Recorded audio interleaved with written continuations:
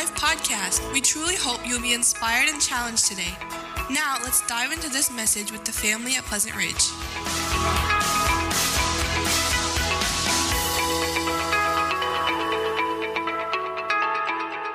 For the month of October, we, the elders, decided to do some teaching on prayer, and this is all in preparation for our prayer weekend that'll be coming up the last weekend in October. And we'll be giving out some special prayer bulletins that you can use to pray for that weekend.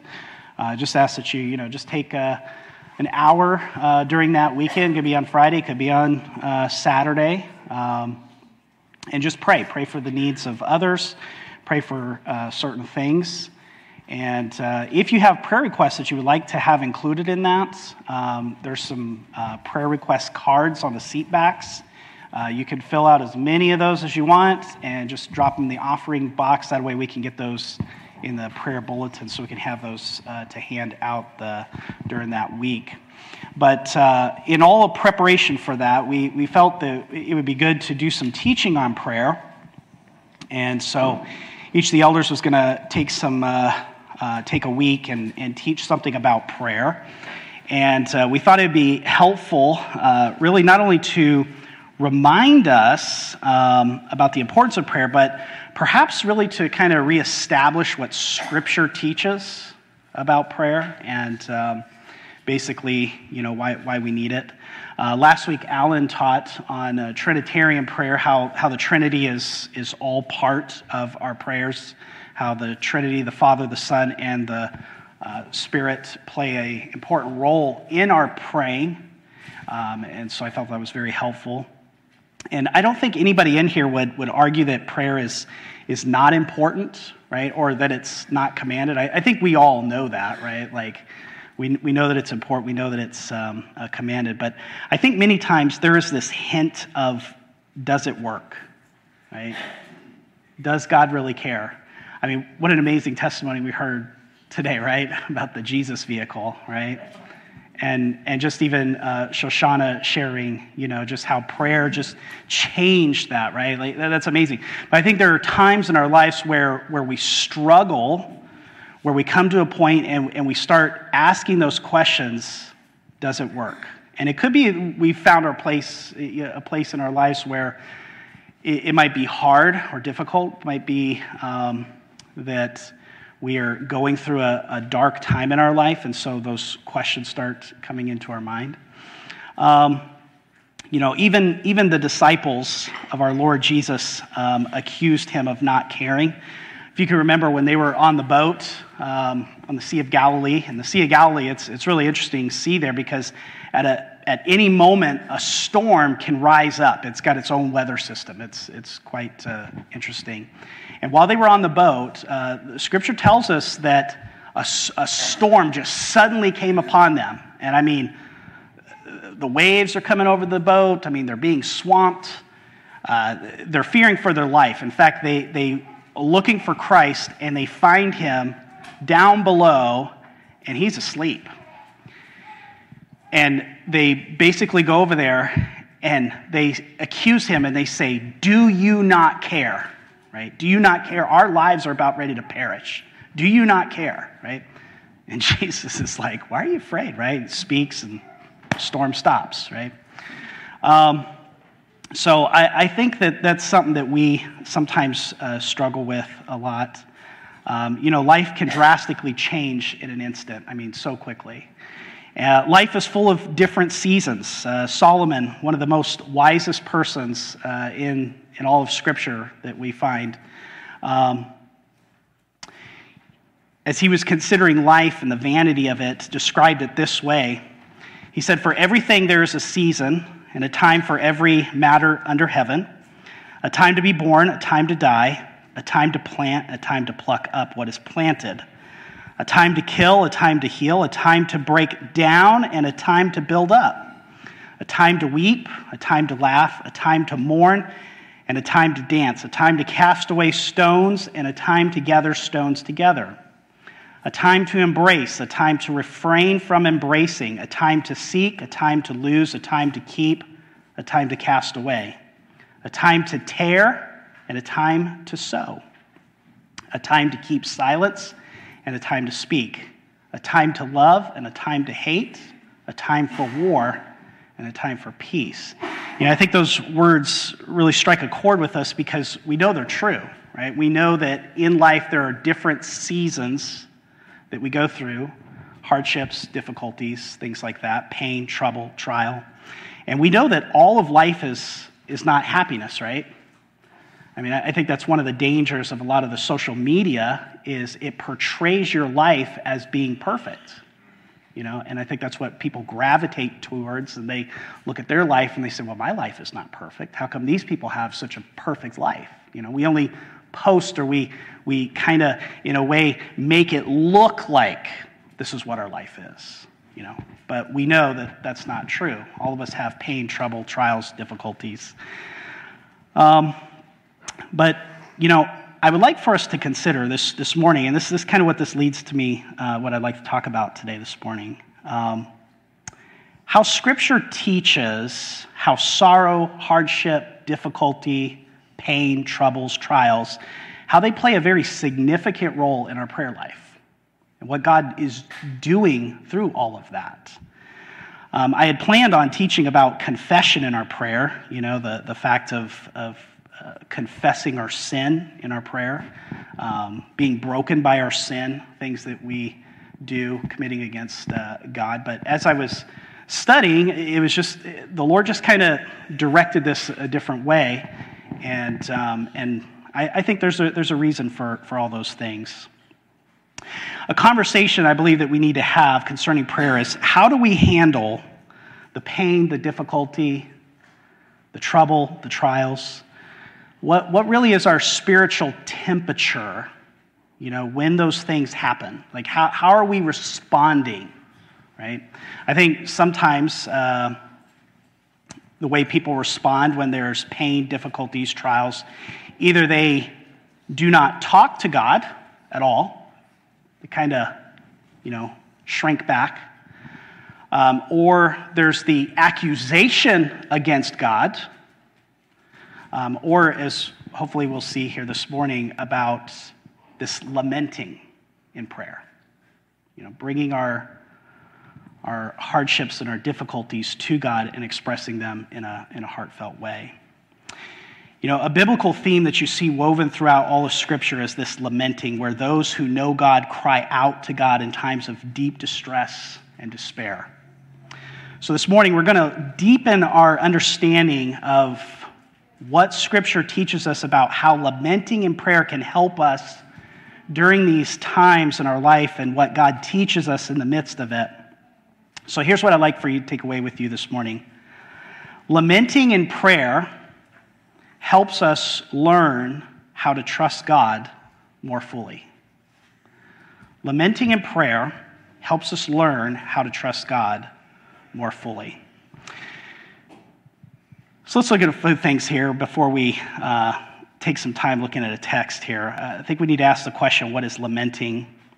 When we look throughout Scripture, we see times where those who knew God, they were met with pain and distress. This is one of the great things about Scripture is it's all not candy and roses and, life is wonderful, right? Like we see the pain, we see the distress, we see the discomfort, we see the hardships that people really have.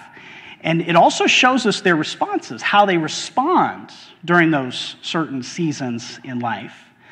And their response is from what we see is this lamenting in prayer. After all, really, who could do anything about the things that we are going through except God alone, right? And so I believe that's why they're lamenting and they're going to God in prayer. So what does it mean to lament? Well, in biblical sense, lamenting is more than feeling sad about our circumstances. It is crying out to God in the midst of those circumstances. The most significant place where we find people lamenting in prayer is in the Psalms. In the Psalms, we meet real people with real problems, real hardships, real difficulties, real heartaches. It is in the Psalms that we find that God provides words of lament for the feelings that sometimes we don't seem to have words for. One of the things that I love about Scripture is it does not ignore the hard realities of life. It doesn't put a sugary coating on it. It shows us that lament is a normal part of the path of life while we are here on this earth. Job was a man that was acquainted with grief and hardships. I mean, his whole family was violently taken away in an instant. Lost it all. He didn't get to say, I love you, see you tomorrow. He didn't get to say, I'm really going to miss you. It was just gone. So quick. Listen to what he said in Job 14, 1 through 2. He said, man who is born of a woman is few of days and full of trouble. Not just some trouble, but full of trouble. He comes out like a flower and withers. He flees like a shadow and continues not. You know, it's interesting to note that many people find comfort in the Psalms when they are going through hardships and difficulties. I know that there's been times, I'm sure you as well, have turned to the Psalms to find some kind of comfort in that. Why is that? Well, I believe it's because of the way the person laments, how they cry out to God. They're expressing things that we ourselves are acquainted with. There's a realness there. It's heartfelt and words that we can relate to. There are more psalms of lament than any other type of psalm. Not only there are specific psalms of lament, but you don't have to really look very far to actually see that the language of lament is actually throughout all of the psalms. You can see it here and there, places of that. In fact, more than half of the Psalms are psalms of lament. The psalmist often voices his struggles to the Lord in prayer, and this leads us to an interesting question. Is lamenting complaining? Well, yes and no. Let me explain. Lamenting is a language of prayer. It's how we communicate to God. It's what we are expressing. It's when we are trying to tell God what is going on in our life, but yet we're having a hard time getting across to Him what we are feeling. And so we are expressing it in a certain way. And that's the lament of it. Lamenting allows us to express our grief to our Father in the form of a biblical complaint. Sinful complaining is expressing displeasure or dissatisfaction in someone or something. All of us are very good at that, by the way. This is often seen in people who are angry at God. It's expressed this way: God, you could have, you fill in the blank, but you didn't. God, why didn't you? Go ahead, fill in the blank. God, if you cared about me or loved me, you would have, you fill in the blank. Oftentimes, the most common response to pain and adversity is complaining. If you don't believe me, change things up today in your family's natural rhythm of life and routine that you're doing. I mean, if you had certain plans that you were going to do today, just change them up when you get home and just watch the complaints just start, right? And usually that's what it is, because the reality is we want to be in charge of our own life. We want to be the captain of the ship. And all of a sudden, when the wind starts to blow a different direction, the storm comes, there's a hole in the boat, we start complaining.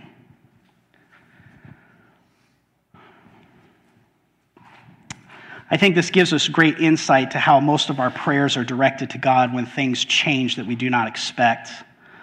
Oftentimes our prayers are, we want God to change our circumstances, to change the outcome, or to make the hardship just go away. However, that's not always the way of our Father, as seen numerous times in Scripture. Suffering often strips us of the illusion that we are in control of everything. And when things don't go the way we expected them to go, or turn out the way that we wanted them to turn out, or thought that they should have turned, the result is complaining, and all complaining is always directed towards God. Why is that? Well, because God is always in control, and he has our best interests at heart.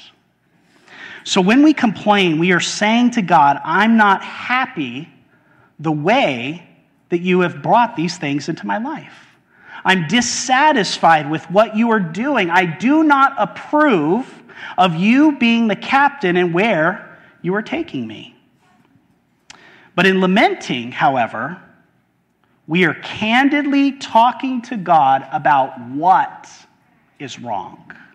This is a biblical complaint. We are vocalizing the circumstances that at the time just don't seem to fit. They don't make sense. What is going on? What is happening here? We are vocalizing the circumstances that at the time are hard. A biblical complaint is not venting our sinful anger. It's merely telling God about our struggles. It is during this time of biblical complaint that we lament. We express our grief towards God.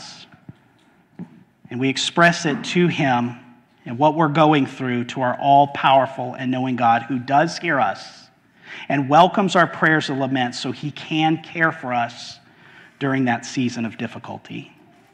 In seasons of hardship, difficulty, pain, and mourning, do you find yourself lamenting to God or complaining to God or not praying to God at all?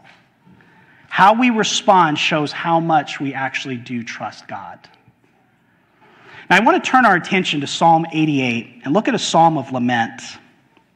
Because here in Psalm 88, the psalmist is pouring out his heart to God in prayer, expressing his grief and sorrow, and perhaps there are some truths that we can take away from this to really help us understand how powerful, good, and faithful our God is, even in the seasons of darkness in our life.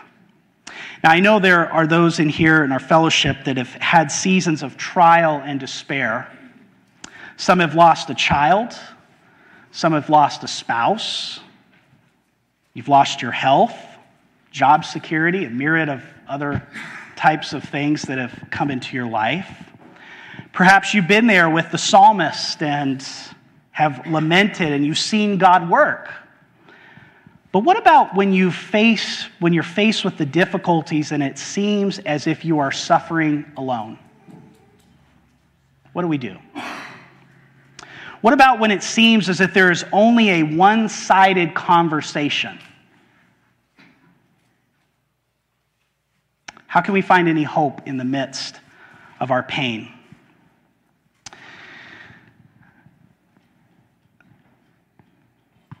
I grabbed this book last year. I came across it. It was recommended to me. And really, the reason why I got it was there was a family that we were able to minister and serve that they had lost their daughter to some very difficult circumstances, and was asked to do the funeral. And I'll tell you, that was a really hard, difficult funeral to do. And I think a lot of it had to deal with the fact of, because this was probably the first funeral that I was a part of that I did for a family whose mother and father lost their child, and I myself being a father. And so there was some of the relation, of knowing, having a child, not saying I know what it's like to lose a child, but knowing the care and the concern that you have for your own children. And if that was taken away, what that would be like. And so I came across this book, and the title of the book is called The Last Thing We Talk About. It used to actually be titled The View from the Hearse. It's all about death and dying, but it's got some really, really interesting things in here about how we handle death, how we view death, things like that. But in this book, the man, Joseph Bailey, him and his wife, he kind of reveals this as he's talking about things. They had a 5-year-old son, and a 5-year-old son's name was Danny. And Danny was diagnosed with leukemia. And from the time that he was diagnosed to the time that Danny died was 9 months. And during that time, they spent time with Danny. They talked with Danny. They talked with him about the Lord. They talked with him about heaven. They talked with him about, leaving and going to meet with Jesus. And Danny was a child. He understood those things. He accepted them as a child would accept them. The faith of a child. But the man Joseph here, he talks about the very last day that Danny was alive. And he said, my wife and I were sitting with them on the bed, talking with him about going to be with Jesus. And he said, Danny looked at us and told us, he said, I don't want to leave. I want to be with you. I don't want to leave my room. I love it here. I want to spend my time with you here. But Danny did die. Hard, difficult, right, to go through something like that. And we think, boy, that's difficult. I mean, the fact of losing a child, right? They say that statistics show that when the death of a child occurs in a family, that divorce rates skyrocket because the family trying to cope with that, it's very difficult. They're trying to understand things, trying to work through those things. But not only did Danny die, but later on, they welcomed a new child into their life, a little baby boy. He was born, John. And John was born with a severe handicap. He lived one day, and then he died. Then later on, their older son was just out sledding, had a freak accident, and he had a condition where his blood would not clot, and he died as well. 3 sons died. Hard, difficult, right, to go through those types of things. I want to read something to you that he wrote, and this was something that he wrote about lamenting. And this is what he said. He said, "Let me alone, Lord. You've taken from me what I'd give your world. I cannot see such waste that you should take what poor men need. You have a heaven full of treasure. Could you not wait to exercise your claim on this? Oh, spare me, Lord. Forgive, that I may see beyond this world, beyond myself, your sovereign plan, or seeing not, may trust you. Spoiler of my treasure, have mercy, Lord. Here is my quit claim." How do we handle such grief? Interesting enough, God's word gives us the words of a man who experienced some very dark times in his life here in Psalm 88. And Psalm 88 is this lamenting prayer of Heman the Ezrahite, who poured out his soul before God, and we don't seem to see any glimmer of hope. None whatsoever. Who is this guy? Who is this man that is under such grief and hardship and difficulty? Well, Heman is mentioned throughout the Old Testament as a man who led the people of God in worship. He was known as a poet and a man who studied God. According to 1 Kings 4:31, Heman the Ezrahite was one of the 5 wisest men in his generation. However, something had happened and the curtain has been drawn into this man's life that we see him struggle with hardship and difficulty. From the beginning of this psalm to the end, there's no reprieve whatsoever. I mean, most of the Psalms of lament, if you look at them, there's the hardship, there's the difficulty, but then they start to come out, and it's almost like there's a glimmer of hope. There's that silver lining, right, in the dark clouds. But not for this man. From the beginning to the end, there's no reprieve. It's just darkness, hardship, difficulty.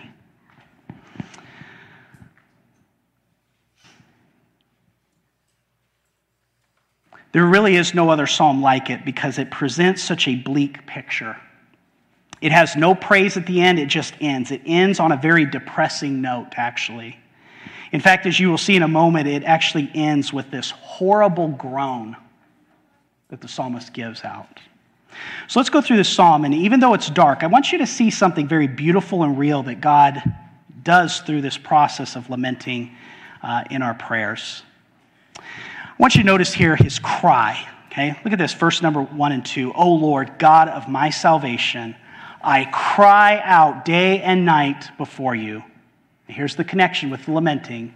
Let my prayer come before you. Incline your ear to my cry.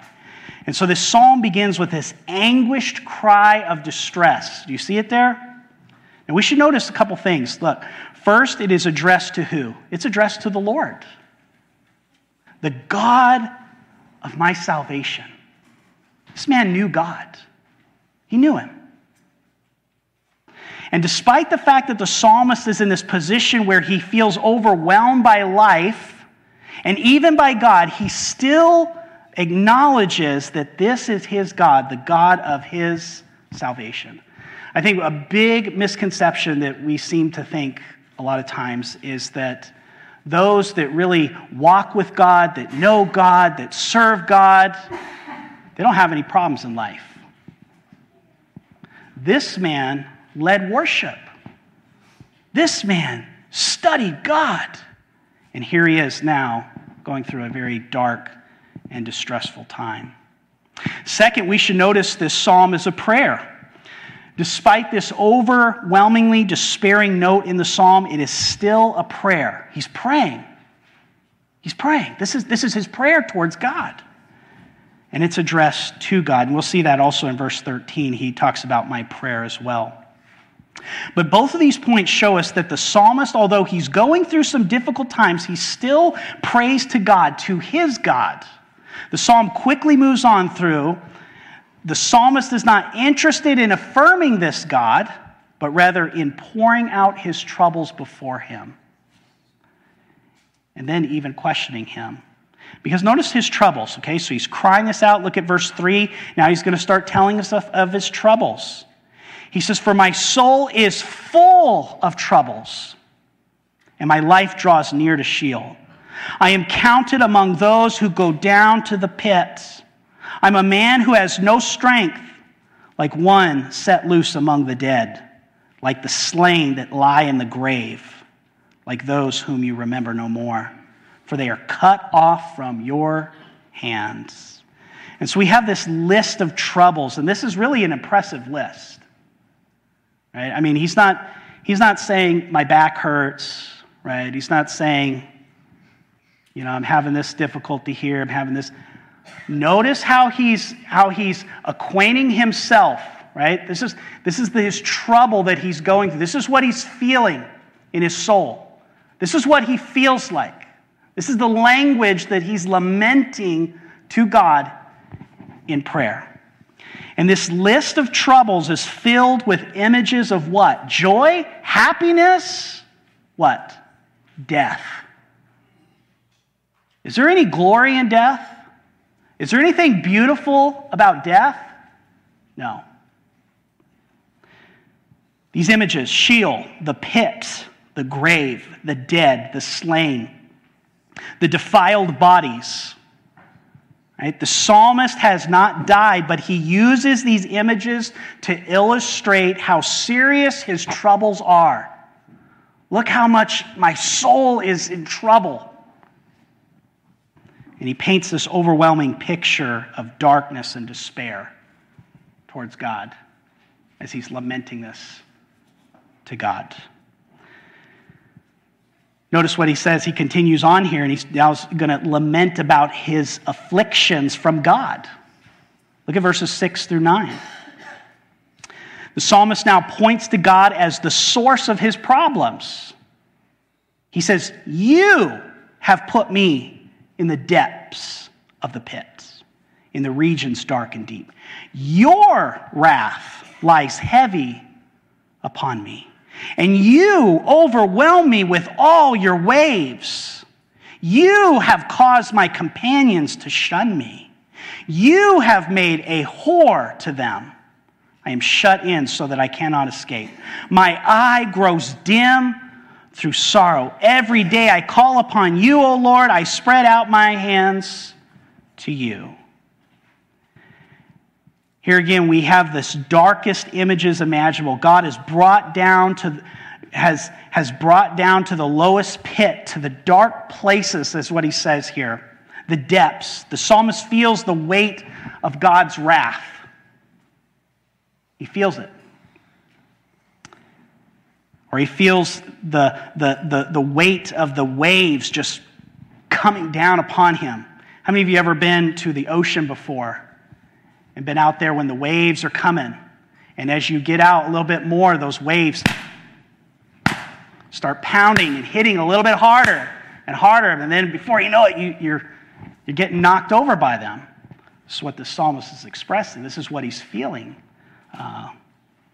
Perhaps worst of all, God has removed, notice what he says here. He's removed his friends from him. There is no one he can turn to. He's totally alone. Have you been there? Have you been there where it seems like there's nobody else? I'm suffering alone. I'm going through this. That's what the psalmist is expressing towards God. We ourselves know from experience the support of family, friends, and church people bring, to our community that we have. But what if all those are gone? That's what the psalmist is expressing. And he feels as though he has none of these, and he will later repeat this more forcefully at the end of Psalm in verse number 18. But the psalmist feels so overwhelmed, he's trapped and he cannot get out. He can't see. His eye is dimmed with grief. He's been crying so much, it's just, he can't see straight. It's dim. And he calls out to God in seemingly futile attempt to get him to listen. Every day I call upon you, O Lord. I spread out my hands to you. God, I'm in distress. God, I need you. Right? This is the lament that he's pouring forth towards God. Now he begins to ask questions to God. In verses 10 through 12 here. As a result of all this, the psalmist turns to the only one he can. He turns to God. And he has a series of 6 questions. Okay, you see them here, right? The questions.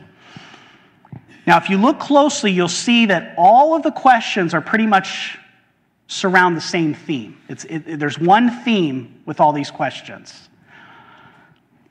And basically the theme is the dead do not praise God.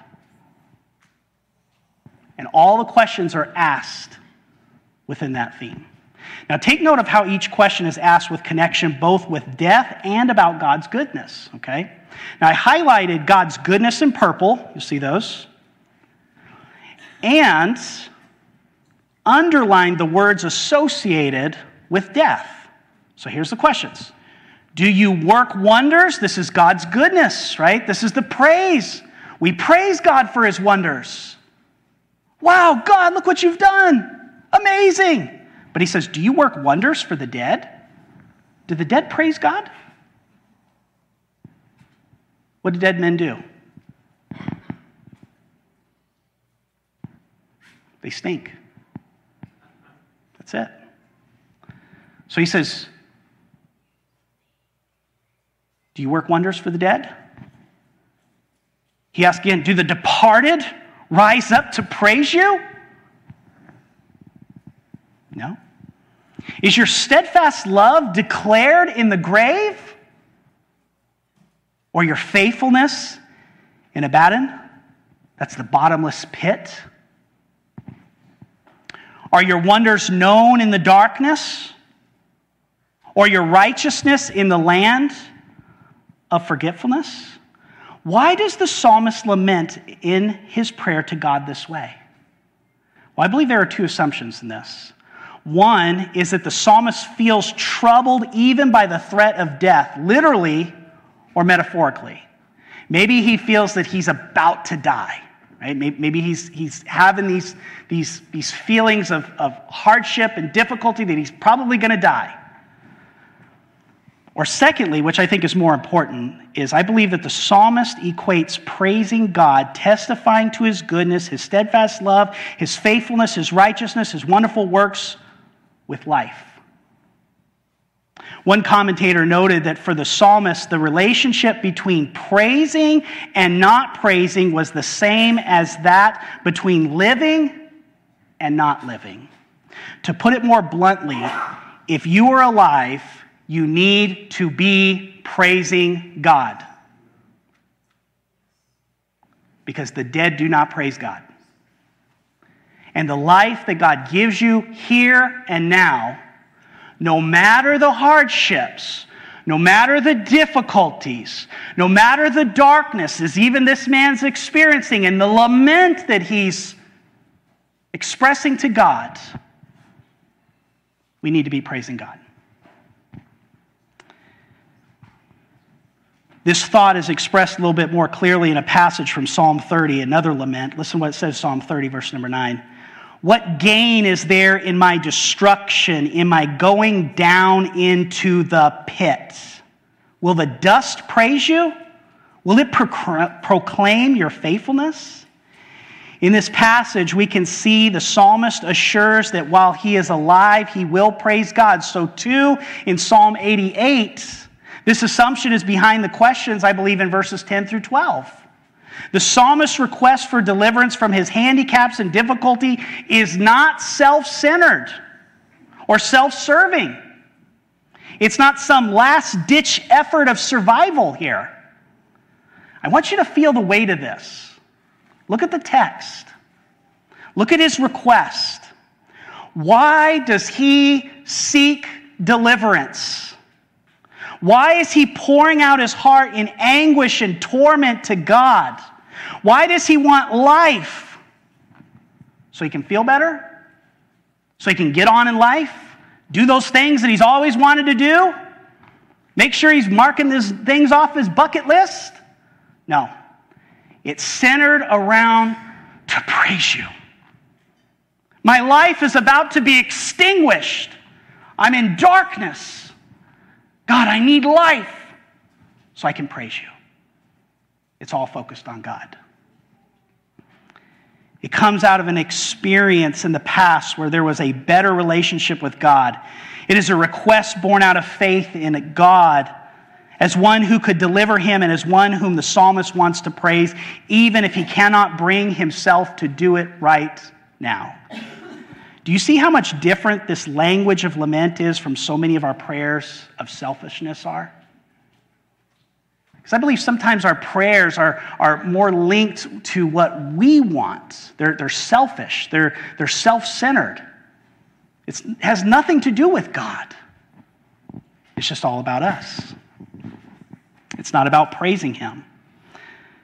But not Heman here. I know this is true because this is inspired scripture. And he's writing exactly what was going on. And he was writing it with the authority of the Holy Spirit. Now let's keep going here because it doesn't get any better for Heman, okay? Look at these final cries of distress and affliction. It's not getting any lighter. I mean, there's no silver lining here. Heman concludes his prayer of lament through another desperate list of his troubles here in verses 13 through 18. And he's crying out to God and describing in more detail the ways in which God is afflicting him. Listen how he uses almost every image imaginable to get his point across. Verses 14 and 15. "O Lord, why do you cast my soul away? Why do you hide your face from me? Afflicted and close to death from my youth up, I suffer your tears. I am helpless." He speaks of God rejecting him, of his being afflicted and even dying from the days of his youth. Look what he says here, continuing in verse 16, 17. He says, "Your wrath has swept over me. Your dreadful assaults, they destroy me. They surround me like a flood all day long. They close in on me together." He tells us of God's tears, his wrath, his dreaded assaults, all sweeping over him. And I cannot think of like a wave. I don't know if you've ever seen that one movie, The Perfect Storm, right? The boat, it's out there, the Andrea Gale, right? It's out there in the ocean, and there's this huge wave that just it's humongous, and it just, right, just capsizes the boat. The ocean just swallows up that boat. And I cannot help but think of this as this psalmist is expressing this giant wave of God's tear, right? Just sweeping over him. Notice how Heman ends this lament, because this psalm ends on a very depressing note. Look at verse number 18. "You have caused my beloved and my friend to shun me. My companions have become darkness." God has taken away his closest supports, and all he has left is darkness. The NASB, if you have the NSB, you probably see it translating here. "You have removed lover and friend far from me. My acquaintances are in darkness." The NIV reads, "You have taken my companions and loved ones from me. The darkness is my closest friend." But you cannot help but see that the last phrase, right, a single word, darkness. Now, this is a psalm, right? This is a song. He's teaching us a song of lament. This is a prayer to God. And on the very last note, it's a groan. Darkness. How depressing is that? This is what this man's experiencing. This is what he's feeling. This is what he's expressing to God. And it's this final cry of desperation. There's no chipper ending to this psalm. From beginning to the end, it's darkness. So what do we learn from this language of lament in prayer? So I want to give you 3 lessons that I think that we learn from this, and here they are really quickly. Number 1, in the hardest of circumstances, prayer is still important. This man, very dark time, there's no chipper ending, there's no ray of sunshine, there's no it's going to get better. It's darkness. We don't even know the end result of what happened. The Bible doesn't tell us. What do we know? Darkness. But what does this man still do? He prays. And I think that is so important in times of difficulty, distress, even though if it seems like there's no ray of sunshine, there's no happy ending, there's no reprieve, there's no end in sight, what should we still be doing? Praying. And that's exactly what Heman did. And he prayed. And what did he pray? He prayed, "The God of my salvation." Here's the second lesson we learn. What we feel and experience are real, but so is God who can sympathize with us. I believe this man was going through some real difficult, hard, dark times. He experienced these things. He was expressing them to God. I mean, they were heartfelt. But God is real as well. And he enters in to our hardships and difficulties, and he can sympathize with us. We know that because God our Father gave up his Son, Jesus.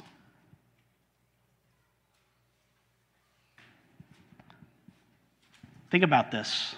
The Trinity, right? The Father, the Son, the Spirit, co-equal, co-existent, always have existed together, always been in relation with one another.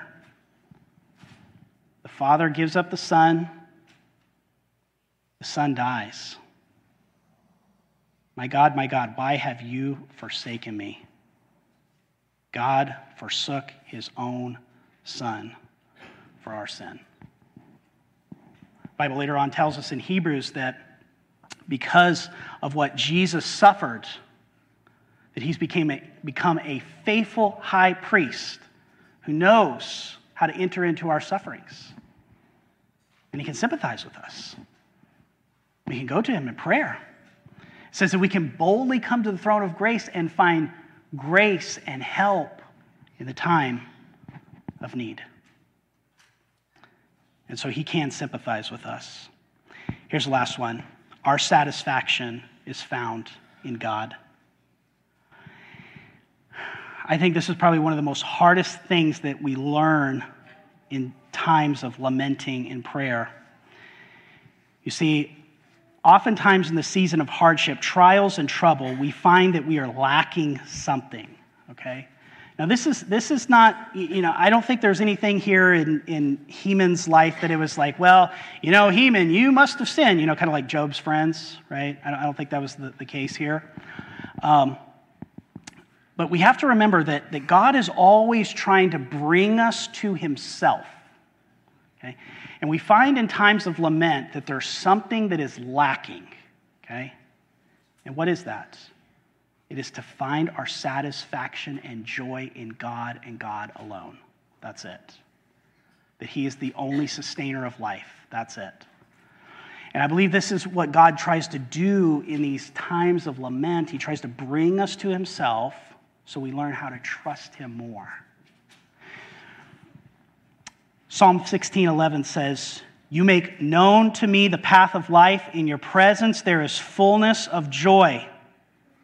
At your right hand are pleasures forevermore." And so out of our grief, we are given grace as we become satisfied in God, which gives us great hope to continue even in the midst of sorrow and pain. And so God uses this to draw us to himself so that we find satisfaction in him and him alone. Let me give you one last psalm. The psalmist writes, Psalm 77, 24 through 26.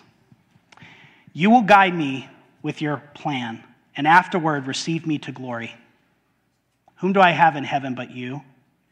And with you I desire nothing on earth. My flesh and my heart may fail, but God is the strength of my heart and my portion forevermore." Can you agree with the psalmist, what he just said? Is God your satisfaction? Is he the only one that you desire? Let's pray together.